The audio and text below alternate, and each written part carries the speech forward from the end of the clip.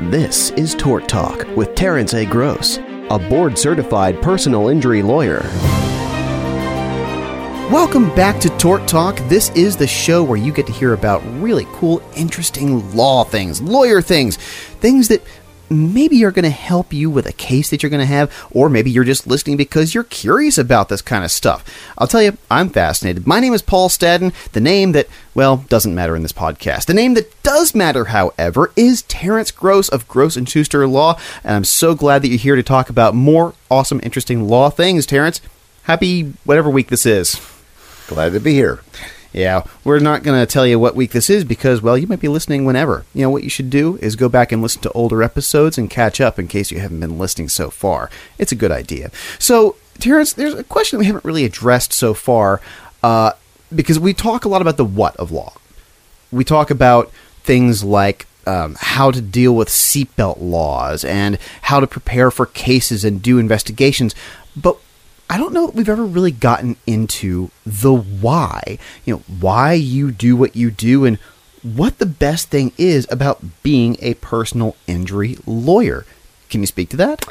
Sure. I really enjoy helping people. It's a chance to help a person out that's been injured in an accident through no fault of their own, and they're down and out, and they're in a lot of pain. They could be experiencing a lot of medical bills, may have missed time from work, and a lot of people live paycheck to paycheck. And I like and enjoy trying to help them out of this problem as best I can and get monetary compensation from the defendant. And when we say the defendant, we're really talking about insurance companies. And when you stop and think about it, it really is almost biblical in that it's David versus Goliath. Yeah. Because I'm just a lawyer. I'm one person, and I'm taking on State Farm. I'm taking on Allstate, Geico, Progressive, whoever may be, with all the money, all the ammunition, all the assets, trying to defeat the claim or tamp it down. And I enjoy the challenge.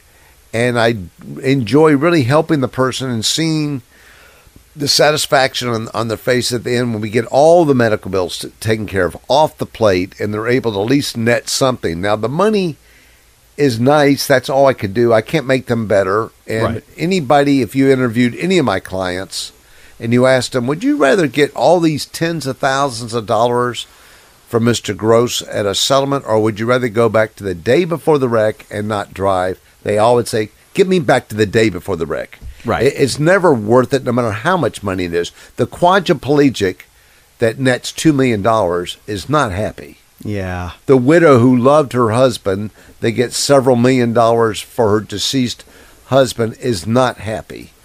She lost the love of her life. So it is what it is. It's the best thing we could do, but I do enjoy the challenge. I find it very rewarding, not just monetarily for myself, but really rewarding spiritually, just inner self wellness, knowing that I've made somebody happy, that I've won the battle for them, a battle that they could not have fought themselves. And that means a lot to me. This makes a couple of points stand out to me. Number one is that this is probably why the movies focus on the lawyers instead of the corporations when they have the main characters, because it'd be kind of boring focusing on the insurance company when there's this scrappy young underdog lawyer going up and fighting for a client. But it makes me think of something else that you just mentioned. Would you rather go back to the day before the accident? This kind of dispels a little bit of the, well, I shouldn't say a little bit, a lot of the trope, the cultural misunderstanding that we have that, people are just very lawsuit happy.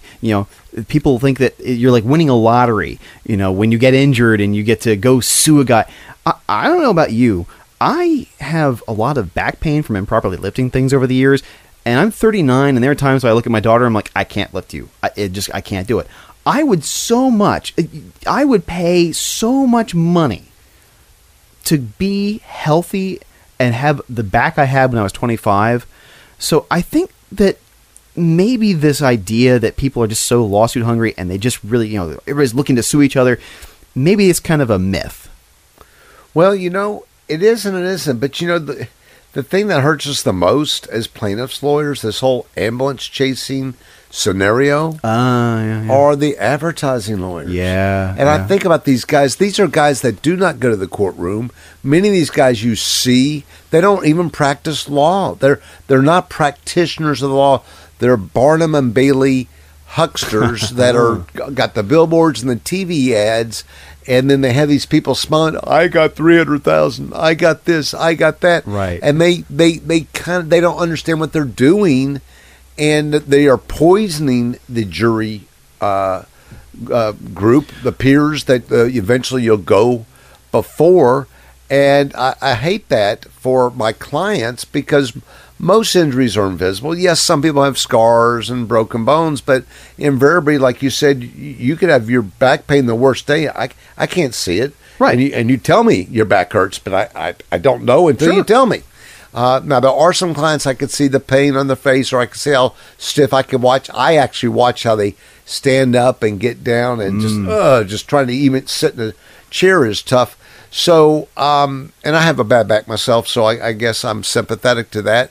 But at the end of the day, you're right. It's still out there, and these advertising lawyers make matters worse, and they just don't get it. Their greed of trying to get as many cases as they can and to brag that they're bigger and better than everybody else.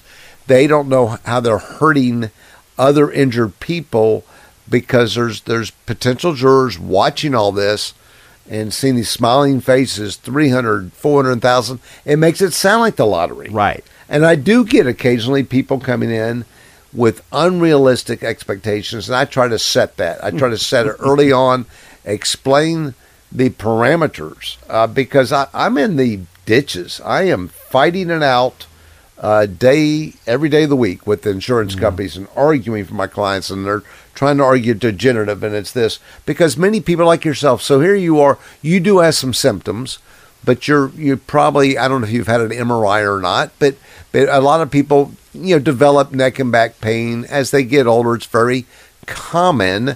Not a whole lot of treatment. They take some Advil or Tylenol or something like that, or, whatever, and try to limit what they do. But at the end of the day, then they get a car wreck. Then they get an MRI, and it shows degenerative and has these words like spondylosis, which means pre-existing arthritic changes. But it doesn't mean that it was symptomatic, or maybe you had a little bit of back pain, like a 1 or 2, and you could tolerate it. Now it's a 6 or 7, and you're going to a chiropractor, you're getting injections.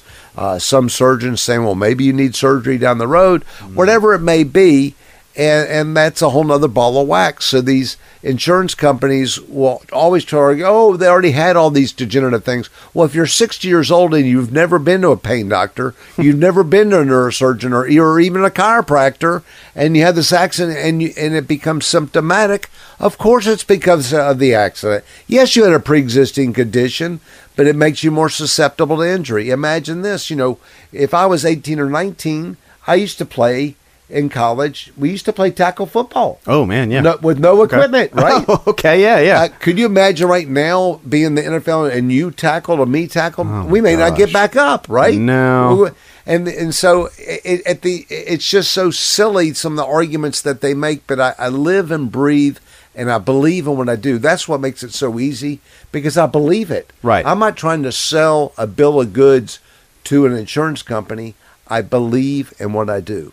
You said something a few episodes ago, and I believe this was the episode where we were talking about hiring doctors as experts, which is a really good episode, and you should go listen to it. And there was some phrase you used, which was, I believe, and I may be getting this wrong, but how much is this going to be worth? Somebody says, I have an injury or I have a pain, and they ask you, how much is this going to be worth? Right.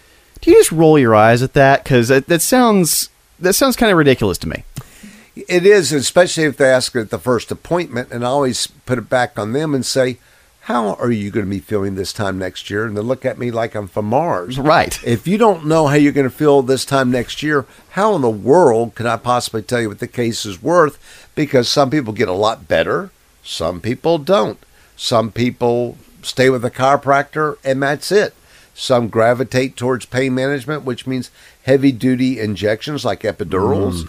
And then other people, unfortunately, a small percentage, but still probably 5% of my clients end up with a cervical or lumbar fusion, which is heavy-duty and, of course, a significant case. But at that first appointment, I wouldn't know that. Right. I have no, and that's why I'm also slow to settle. By being an advocate, I always tell my clients, a lot of these billboard lawyers want you to settle as soon as possible because they need money for the next billboard.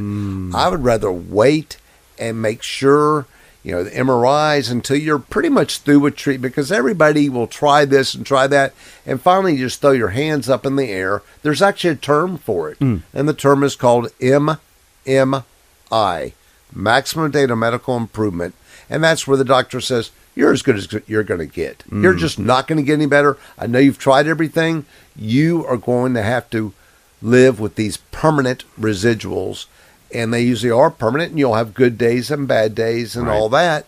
But at the end of the day, if it was caused by an accident, I think you should get compensation. I can't put the little girl that was texting in jail. She didn't do anything criminal.